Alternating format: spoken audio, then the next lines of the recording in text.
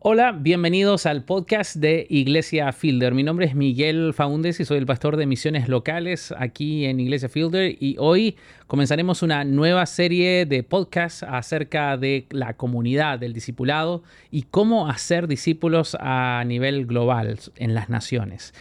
Hoy tenemos un invitado muy especial y es un honor para mí y un gusto tener esta conversación con un amigo, alguien de la casa. Me refiero a Luis Rivera. ¿Cómo estás, Luis? Muy bien, gracias a Dios. ¿Y tú? Muy bien, igual, y gracias por aceptar la invitación. Claro que sí. Antes de comenzar nuestra conversación, me gustaría que te presentaras, que contaras a nuestra audiencia quién eres, a qué te dedicas, un poquito de tu familia, y de esa manera podemos ya conocerte un poco más. Claro que sí. Como decía, mi nombre es Luis Rivera, casado con dos preciosas hijas. Una tiene 20, que se llama Alejandra, la mayor, y Fabiola, que tiene 19. Alejandra estudia aquí en UTA, sirve con el Ministerio de Colegiales, junto con la pastora Nicole. Y adicional a eso, Fabiola es parte del grupo de alabanza, trabaja como líder de alabanza para el Ministerio de Jóvenes, del Student Ministry. Así que, y casado con mi amada esposa Joana, llevamos 21 años casados. Y estamos aquí en Arlington, vivimos aquí cerquita del campus de Pioneer y buscamos, ¿verdad? Vivir para Dios en todo lo que hacemos. Soy ingeniero civil de profesión y actualmente pues tengo una compañía de remodelaciones, de construcción, y pues nos enfocamos mayormente aquí también en el área de Arlington. Gracias por contarnos acerca de tu vida, y bueno, los que te conocemos de más cerca también sabemos de tu compromiso con Dios, con la iglesia, con la comunidad, y ese es el tema básicamente que nos convoca hoy día en esta conversación. Queremos hablar de la importancia de integrar una comunidad y al mismo tiempo hablar de los peligros, de lo que significa alejarse o aislarse de un grupo de personas que estén a tu alrededor y te hablen. ¿Cómo ha sido tu experiencia? Porque yo sé que tú has sido parte del grupo de comunidad, pero también eres líder y guías a otras personas a buscar este espacio. En tu propia experiencia, ¿cómo ha sido el hecho de ser parte de un grupo de comunidad y cómo te ha ayudado a ti personalmente? Ha sido de tanta y tanta bendición que yo bromeaba con mi esposa cuando nos retiremos, cuando ya terminemos nuestro tiempo de trabajar, nos vamos a retirar a una isla desierta en el Caribe, rodeados de nadie, solos. Y después de experimentar el vivir en comunidad, realmente hemos hasta puesto en entredicho ese como el plan final, porque si estoy solo no voy a poder vivir en comunidad, y tal vez eso no es exactamente lo que quiero para mis últimos días aquí en la tierra. Entonces ha sido de muchísima bendición. Soy nacido en el Evangelio, en la iglesia. Mis padres bromean desde que estaba en la barriga de mi mamá, yo voy a la iglesia. Y al pasar los años aprendí mucho, viví muchas experiencias diferentes. Hoy día llevamos 4 años en Iglesia Fielder y ha cambiado toda la perspectiva. Sé que es la suma, somos la suma de las experiencias vividas, pero estos últimos 4 años en Fielder tuve la oportunidad de experimentar vivir en comunidad, luego también vivir en discipulado, donde rendimos cuentas mucho más personal, y pues ahora ese grupo se multiplica, y entonces ahora nosotros tenemos un grupo de comunidad también en nuestra casa y estamos invirtiendo en otros. Y tú mencionaste algo que hablabas de una experiencia previa, y no quiero indagar tan profundamente, pero ¿cuáles fueron las grandes diferencias que viste entre la experiencia previa y la que ahora puedes vivir aquí en este grupo de comunidad en Iglesia Fielder? Sí, te diría que una de ellas es el ser completamente transparente.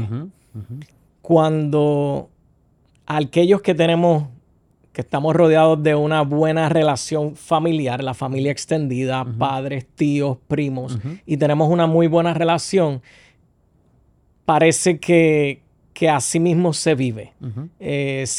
Incluso si tu familia pues son cristianos, van a la misma iglesia, pues vivir en comunidad se convierte en salir de la iglesia, comer juntos, durante la semana volvernos a ver en la iglesia, ya sea martes o miércoles, y se convierte en una rutina que es buena, pero no pasa más allá de eso. Cuando llegamos a Fielder, el grupo de comunidad sí es un grupo para compartir como si viviéramos en familia, pero va un poco más allá porque nos reunimos a aprender un poco más de la palabra de Dios. Nos enfocamos en la predicación del domingo y nos sentamos, tal vez nos tomamos un café, un pedazo de pan y luego hablamos qué entendiste, qué no entendiste en la prédica. Y estamos reunidos personas que tal vez llevamos toda la vida en la iglesia y conocemos la palabra de Dios, y también tenemos personas que apenas están siendo bautizados una semana anterior y llegan con hambre de conocer, lo cual representa un reto para mí, porque no solamente es mi responsabilidad compartir lo que yo sé, pero también quiero impulsarlo a que llegue lo más alto que él pueda, en vez de empezarle a enseñar reglas, normas, la receta. No puedes hacer esto, no puedes hacer esto, no puedes hacer esto. No. Vamos a ver a dónde el conocimiento de Jesús y esta nueva experiencia te lleva. Entonces me inspira a mí a caminar de nuevo ese nuevo amor, ese primer amor con Cristo, y a la misma vez invertir en ello. Así que creo que es una combinación de humanos, ¿verdad? De personas en diferentes etapas de su vida, y podemos compartir juntos, y más que eso, creo que es una oportunidad grandísima para amarnos como Cristo nos ama y como nos enseña a amar. Creo que ha sido bien claro en dar detalles de lo que esta comunidad significa para aquellos que nos escuchan y nos ven por primera vez y están escuchando que estamos hablando acerca de comunidad. ¿Qué crees tú que podríamos decirles para que podamos entender qué define realmente la comunidad? ¿Qué es una comunidad? ¿Y qué es una comunidad como la que estamos tratando de describir acá? Que es una comunidad espiritual, un grupo de personas que se acompañan. Tú mencionaste, obviamente, es un grupo de personas. Puede ser un grupo pequeño, un grupo más grande. Hay un espacio donde la gente dialoga, donde se conoce. Me mencionaste también que hay un espacio para ser vulnerable. En otras palabras, un grupo de comunidad es un espacio donde yo puedo ser como quien soy. No tengo que utilizar ninguna máscara ni pretender ser alguien que no soy, sino puedo entrar.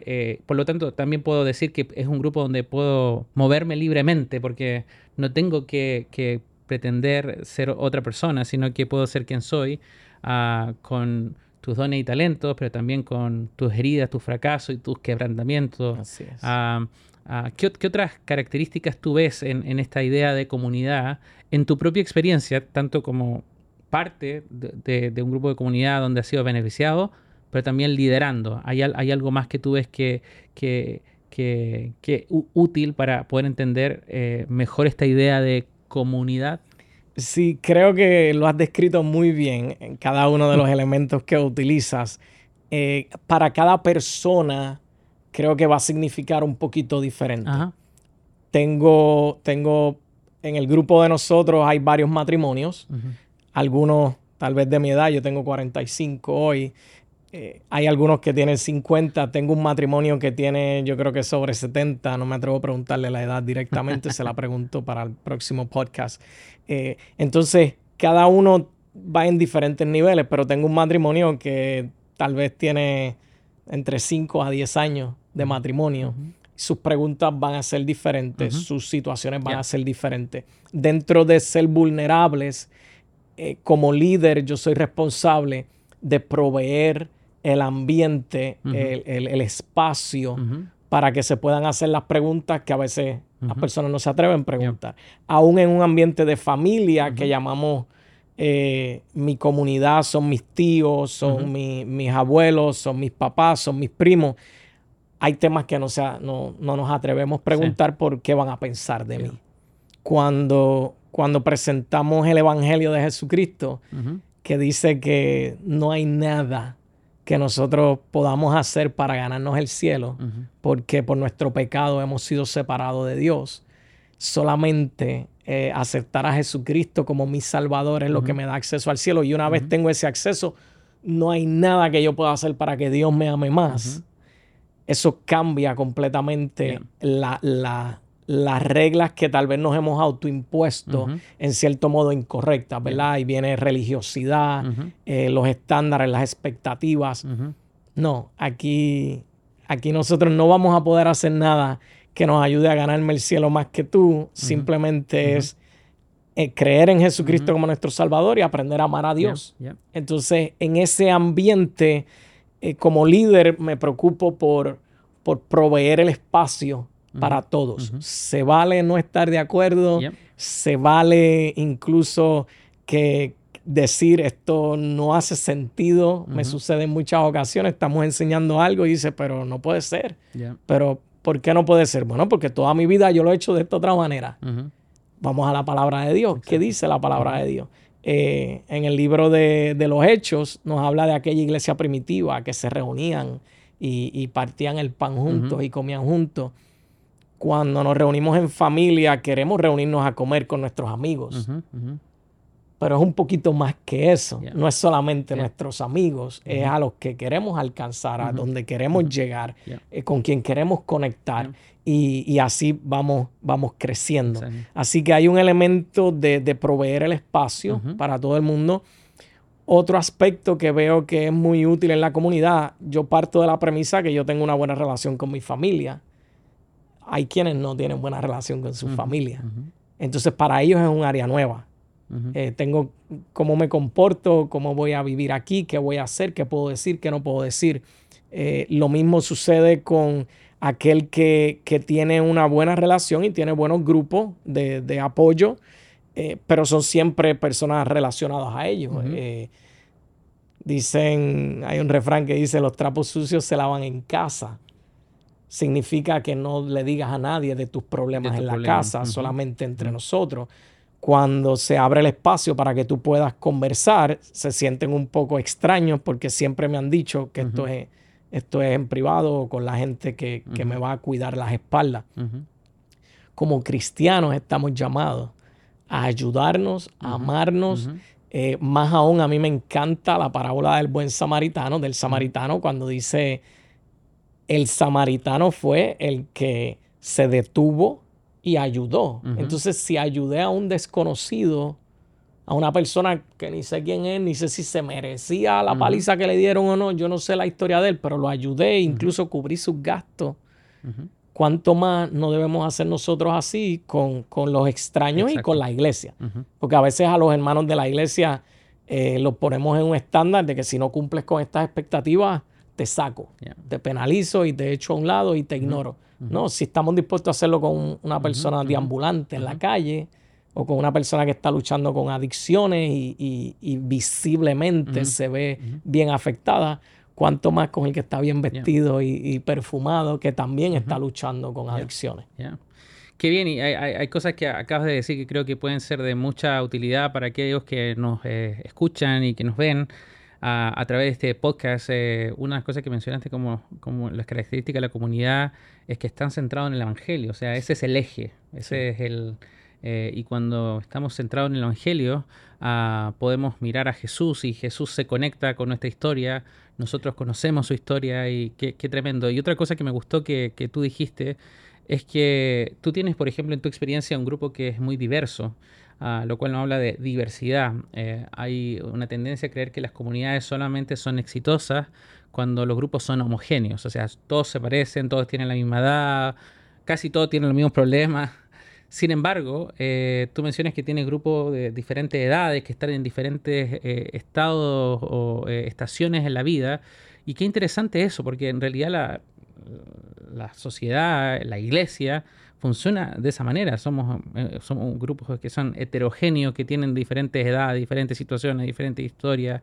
Y creo que en la comunidad es donde podemos aprender los unos de los otros, donde los viejitos ayudan a los más jóvenes, los jóvenes ayudan también a los que tienen más edad. Y yo creo que el Evangelio, que es el eje que nos une, nos toca a todos.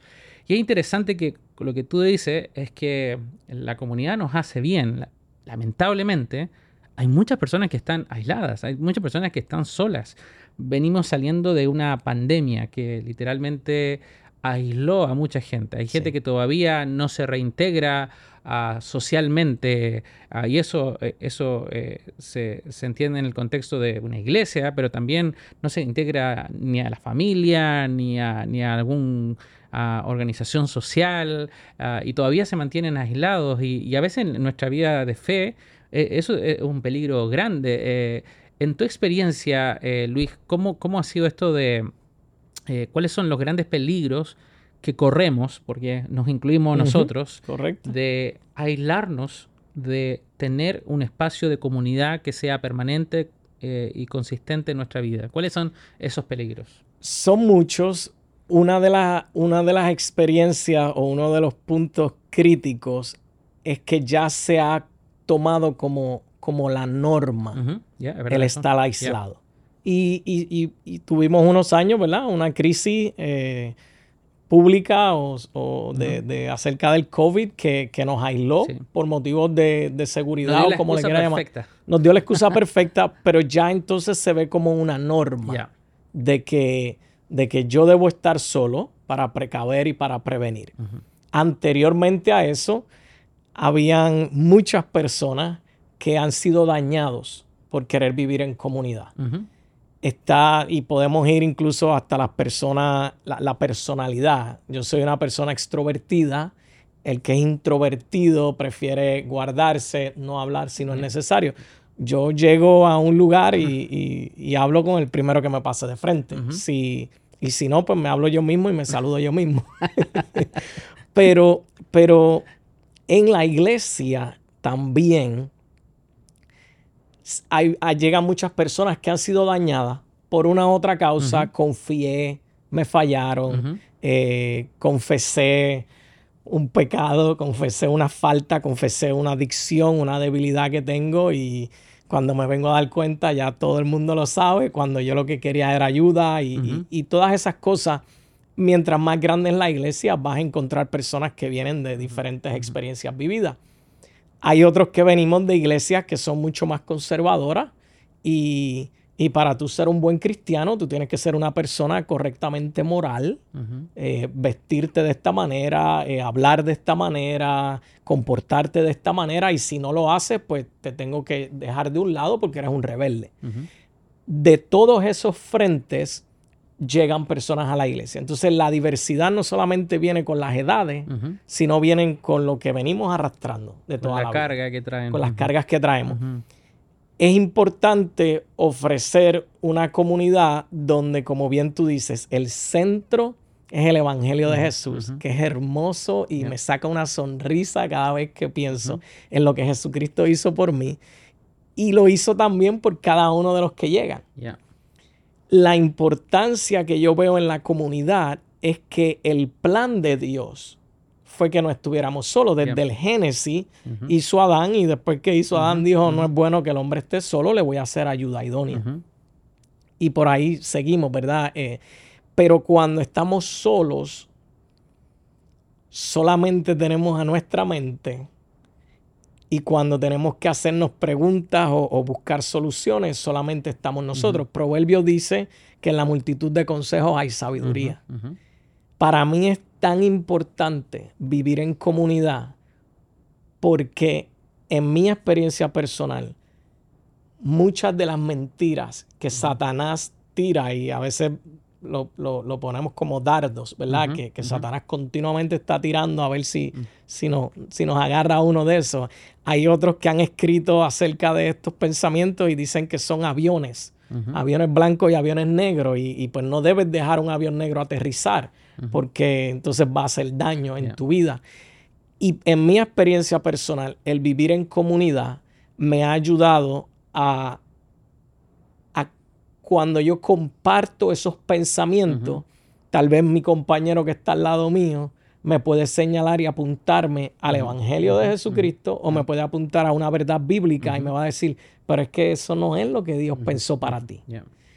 Y ahí entonces me estás confrontando en amor, porque lo que quiero es ayudarte, pero me estás confrontando. Otra cosa que yo veo súper valiosa con la diversidad es que si tú eres ya un anciano tienes 70, 80 años de edad, tú has vivido muchísimas experiencias con Dios y tu esposa también. Entonces, tú vienes a añadir a mi vida no pretendiendo que yo me comporte como una persona de 80. Pero tú sí puedes mirarme y decir, oh, yo tuve 40, yo pasé por eso y mira lo que Dios hizo en mi vida. Yeah. Entonces me estás dando testimonio de lo que tú viviste. Y en el momento a lo mejor yo digo, imposible que Dios pueda hacer algo así. Bueno, vamos a orar y vamos a pedirle a Dios que obre en ese problema en tu vida. Y tal vez Dios quiera trabajar diferente. Yo te lo digo como motivación de que así Dios trabajó en mi vida. Yeah. Y creo que esa parte dentro de la diversidad es súper, súper valiosa. A diferencia de una comunidad donde lo que nos une es correr bicicleta o lo que nos une es comer y cocinar buenas carnes o lo que nos une otra cosa. Hay temas que nunca se hablan, no se van a resolver. Si tienes la oportunidad de que haya un cristiano en el grupo y te dé una buena palabra, pues qué bueno. Pero en este grupo de comunidades donde tenemos como centro el evangelio y ayudarte a crecer espiritualmente, te voy a dar el consejo por la palabra, aunque tal vez no te guste en el momento, ¿verdad? Sí. Para que tú lo analices y pienses. Y creo que es de mucha bendición. Yo no concibo cómo el cristiano hoy, en el 2022, pueda vivir solo. El cristiano que piensa que yo voy a la iglesia, escucho la palabra, doy mis diezmos y me voy para mi casa y vivo mi vida, no estás entendiendo lo que Dios planeó. O sea, no lo has entendido, no lo has vivido. En la otra área, los que han sido dañados dicen, a mí no me agarran otra vez. Yo no abro mi corazón otra vez. Yo no voy a permitir que me maltraten, que me golpeen. Yo no vuelvo a hacerlo. Déjame decirte que si ese es tu caso, ese no es el plan de Dios para tu vida y tienes que intentarlo una y otra vez. Sí es bien importante entender cuánto valemos para Cristo. Para mí un escalón, podríamos decirlo, en mi vida espiritual fue cuando yo entendí el valor que yo tenía por lo que Cristo hizo para mí. Mi valor está en lo que Dios dice de mí. Una vez yo entiendo lo que Dios dice de mí, entonces ya yo empecé a dejarle de exigir a mi esposa porque yo pretendía que mi esposa fuera la que me hiciera feliz. Dejé de exigirle a mi patrono o a mi jefe o a mis empleados porque entendí que de ahí no es que proviene mi felicidad. Mi felicidad viene de lo que Dios dice de mí. Y si yo entiendo eso, yo empiezo una relación contigo, con Miguel, y yo te doy 100 puntos. Hay personas que viven, yo te doy 0 puntos, tú te los tienes que ganar. Hay otros que viven, yo te doy 50 puntos y o te aumento o te quito. Si Dios me ama y Dios tiene cuidado de mí y Dios ya hizo todo por mí, yo te doy 100 puntos, Miguel. Si tú me fallas, pues a lo mejor te quito 1, te doy 99. Si me fallas 100 veces, digo, Miguel, vamos a hacer algo porque estoy saliendo yo golpeado todos los días. Pero nos vamos a atrever a amar a Miguel incondicionalmente. Si me falla, pues es un humano. Dios no me falla. Con Dios estamos bien. Ese no me va a fallar. Es un humano y si yo puedo invertir en Miguel para que Miguel crezca y madure espiritualmente, a lo mejor a mí me falla 50 veces, pero de aquí a 1 o 2 años, su próximo amigo a lo mejor le falla 25 y a lo mejor antes de morirse falla 2 veces nada más en la próxima amistad que tiene. Me va siguiendo. Entonces, creo que el que ha vivido experiencias donde ha sido dañado, sí son difíciles, sí son desagradables.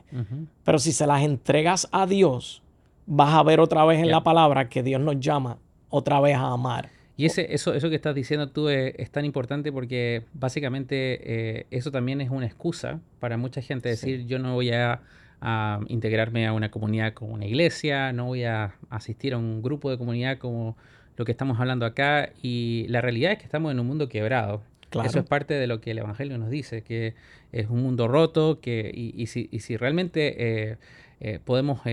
en este punto hablar de comunidad, tenemos que hablar de las relaciones. Las relaciones no son perfectas. tú y yo estamos casados, tú y yo somos papás, tú y yo tenemos padres, hermanos, amigos, y tú sabes que no hay relación que sea perfecta. O sea, asumir que nunca va a haber un roce, o sea, es imposible. Es imposible porque el vivir una vida así es vivir una vida que no es real, porque en realidad nosotros dañamos y también nos dañan. Entonces, básicamente, eso es lo que sucede. Sin embargo, hay algo que tú dices que es importante, que cuando el Evangelio es nuestro centro, cuando Cristo es nuestra piedra angular, todo lo demás obviamente se conecta y se ciñe y se somete a lo que es su voluntad. Así Algo es. que tú dijiste que me gustó mucho y creo que es una respuesta también a todos los que nos están escuchando y nos están viendo, es que la idea de comunidad no fue idea del ser humano, fue idea de Dios. Así es. A Dios se le ocurrió que nosotros teníamos que estar con otras personas alrededor. Y lo vemos en las Escrituras, en la Biblia. En el Antiguo Testamento está el concepto de pueblo, el pueblo de Dios. En el Nuevo Testamento aparece otro nuevo concepto que es la iglesia. Y es la manera como crecemos, es la manera como la Escritura en innumerables ocasiones, me gusta mucho el libro de Eclesiastés, donde dice, mejor son dos que uno, porque cuando uno cae, el otro le levanta. Cuerda de tres dobleces no se rompe fácilmente.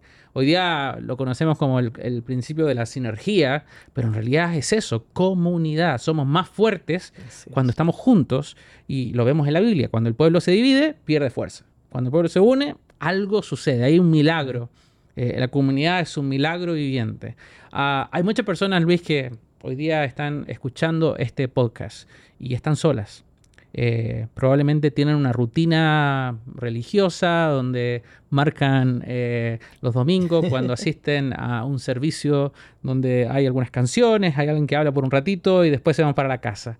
Pero no hay un lugar donde ellos puedan abrir su corazón, conocer a otros y al mismo tiempo ser conocidos. Si pudieras darles un mensaje a todas aquellas personas que hoy día no están viviendo en comunidad, y estamos hablando no necesariamente de no creyentes, probablemente alguno creyente nos va a escuchar y dice, bueno, eso es lo que necesito, y a lo mejor un grupo de comunidad es una puerta de entrada para conocer personalmente a Jesús, pero ojo que acá nos escuchan también muchos cristianos que llevan algunos días, algunos meses, y hay algunos que llevan algunas décadas que no están involucrados de manera intencional en un grupo de comunidad, ya sea cualquiera que este sea, ¿no? No estamos diciendo que hay uno u otro, pero ¿qué les dirías a ellos en este momento como un líder espiritual, como un líder de la iglesia, como una persona también que ha guiado y que actualmente guía a otros a Cristo a través de esta plataforma que son los grupos de comunidad? Sí, mi mensaje es bien, bien claro. Tienes que vivir en comunidad. Para mí, congregarme no es solamente venir el domingo a la iglesia. Para mí, congregarme es vivir el día a día con mis hermanos en Cristo. Y es bien importante porque te estás perdiendo de una gran parte. Estás consumiendo lo que la iglesia te provee, ya sea iglesia Firdel o si visitas otra iglesia también. Estás consumiendo lo que la iglesia produce los domingos y luego de eso esperas al próximo domingo para consumir más. Creo que el vivir en comunidad es la puerta que Dios te está invitando a que entres hoy, para que vivas en la oportunidad de crecer espiritualmente junto a otros creyentes que anhelan y desean crecer. La Biblia dice que cada cristiano, que Dios le ha dado dones y talentos, y es para que los usen. Si solamente estás yendo a la iglesia el domingo y luego te vas a tu casa, es muy probable que no estés usando tus talentos que Dios te dio. Entonces, el venir a un grupo de comunidad no necesariamente es que vas a predicar los días de semana cuando estés reunido con tu grupo, pero vas a poder ver oportunidades y vas a crecer, vas a adquirir conocimiento de otros que están viviendo experiencias similares o que ya las vivieron. Pero entiendo que es muy necesario. Sí estoy sacándote, ¿verdad? Dios diría, estoy sacándote de tu zona de comodidad. Porque sucede, llevo 10 años solo porque ahora voy a reunirme. Aquellos que llegaron a este país y no tienen familia, a veces están más dispuestos a salirse de su zona de comodidad y empezar a compartir. Pero sea que lleves aquí 6 meses y llegaste de Venezuela, de Costa Rica, como han llegado a la iglesia, de Nicaragua, de México, de El Salvador, no importa el tiempo que lleves, tienes que vivir en comunidad. Tienes que usar de tu tiempo para compartir con otros creyentes que están buscando crecer en lo que Jesucristo dijo. O sea, amar a Dios sobre todas las cosas y amar a tu prójimo como a ti mismo. Y eso básicamente es discipulado. Vamos a hablar de eso en nuestro próximo episodio del podcast. Pero es interesante. Jesús, cuando se estaba despidiendo, no dijo vayan y hagan servicio los domingos a la mañana. Aquí no quiero meterme en problemas. Él dijo vayan y hagan discípulos. Y la comunidad, los grupos de comunidad es una forma, un medio como hacemos discípulos. Gracias, Luis, por estar en esta conversación. Podríamos estar conversando más acá, nos faltó el café y seguro hubiésemos estado mucho tiempo más, pero a todos ustedes que están escuchando este podcast, queremos decirles que acá en Iglesia Fielder hay una oportunidad para que ustedes se conecten a grupos de comunidad o grupos de discipulado. Pueden ir a nuestro sitio web www.fielder.org/conectar y allí van a encontrar una alternativa para unirse a uno de los grupos de comunidad o grupo de discipulado, ya sea que vives acá en el área de Dallas-Fort Worth o incluso quieres formar un grupo virtual. Luis, gracias por estar acá nuevamente, y a todos ustedes nos vamos a ver en nuestro próximo episodio donde vamos a seguir hablando de comunidad, de discipulado y cómo hacer discípulos a todas las naciones. Gracias por conectarse a este podcast y nos vemos en nuestro próximo episodio. Espero que hayas disfrutado el programa de hoy. Por favor, comunícate con nosotros si tienes alguna pregunta o comentario sobre el episodio de hoy yendo a fielder.org/podcast. O si lo estás viendo en YouTube, simplemente deja un comentario allí abajo. Si te gustó el podcast de hoy, asegúrate de dejarnos un comentario y una reseña que ayude a que este mensaje llegue a más personas en nuestra comunidad. Porque nuestra esperanza es que este podcast te equipe a ti y a muchos otros a vivir una vida como verdaderos seguidores de Jesús fuera de las paredes de la iglesia.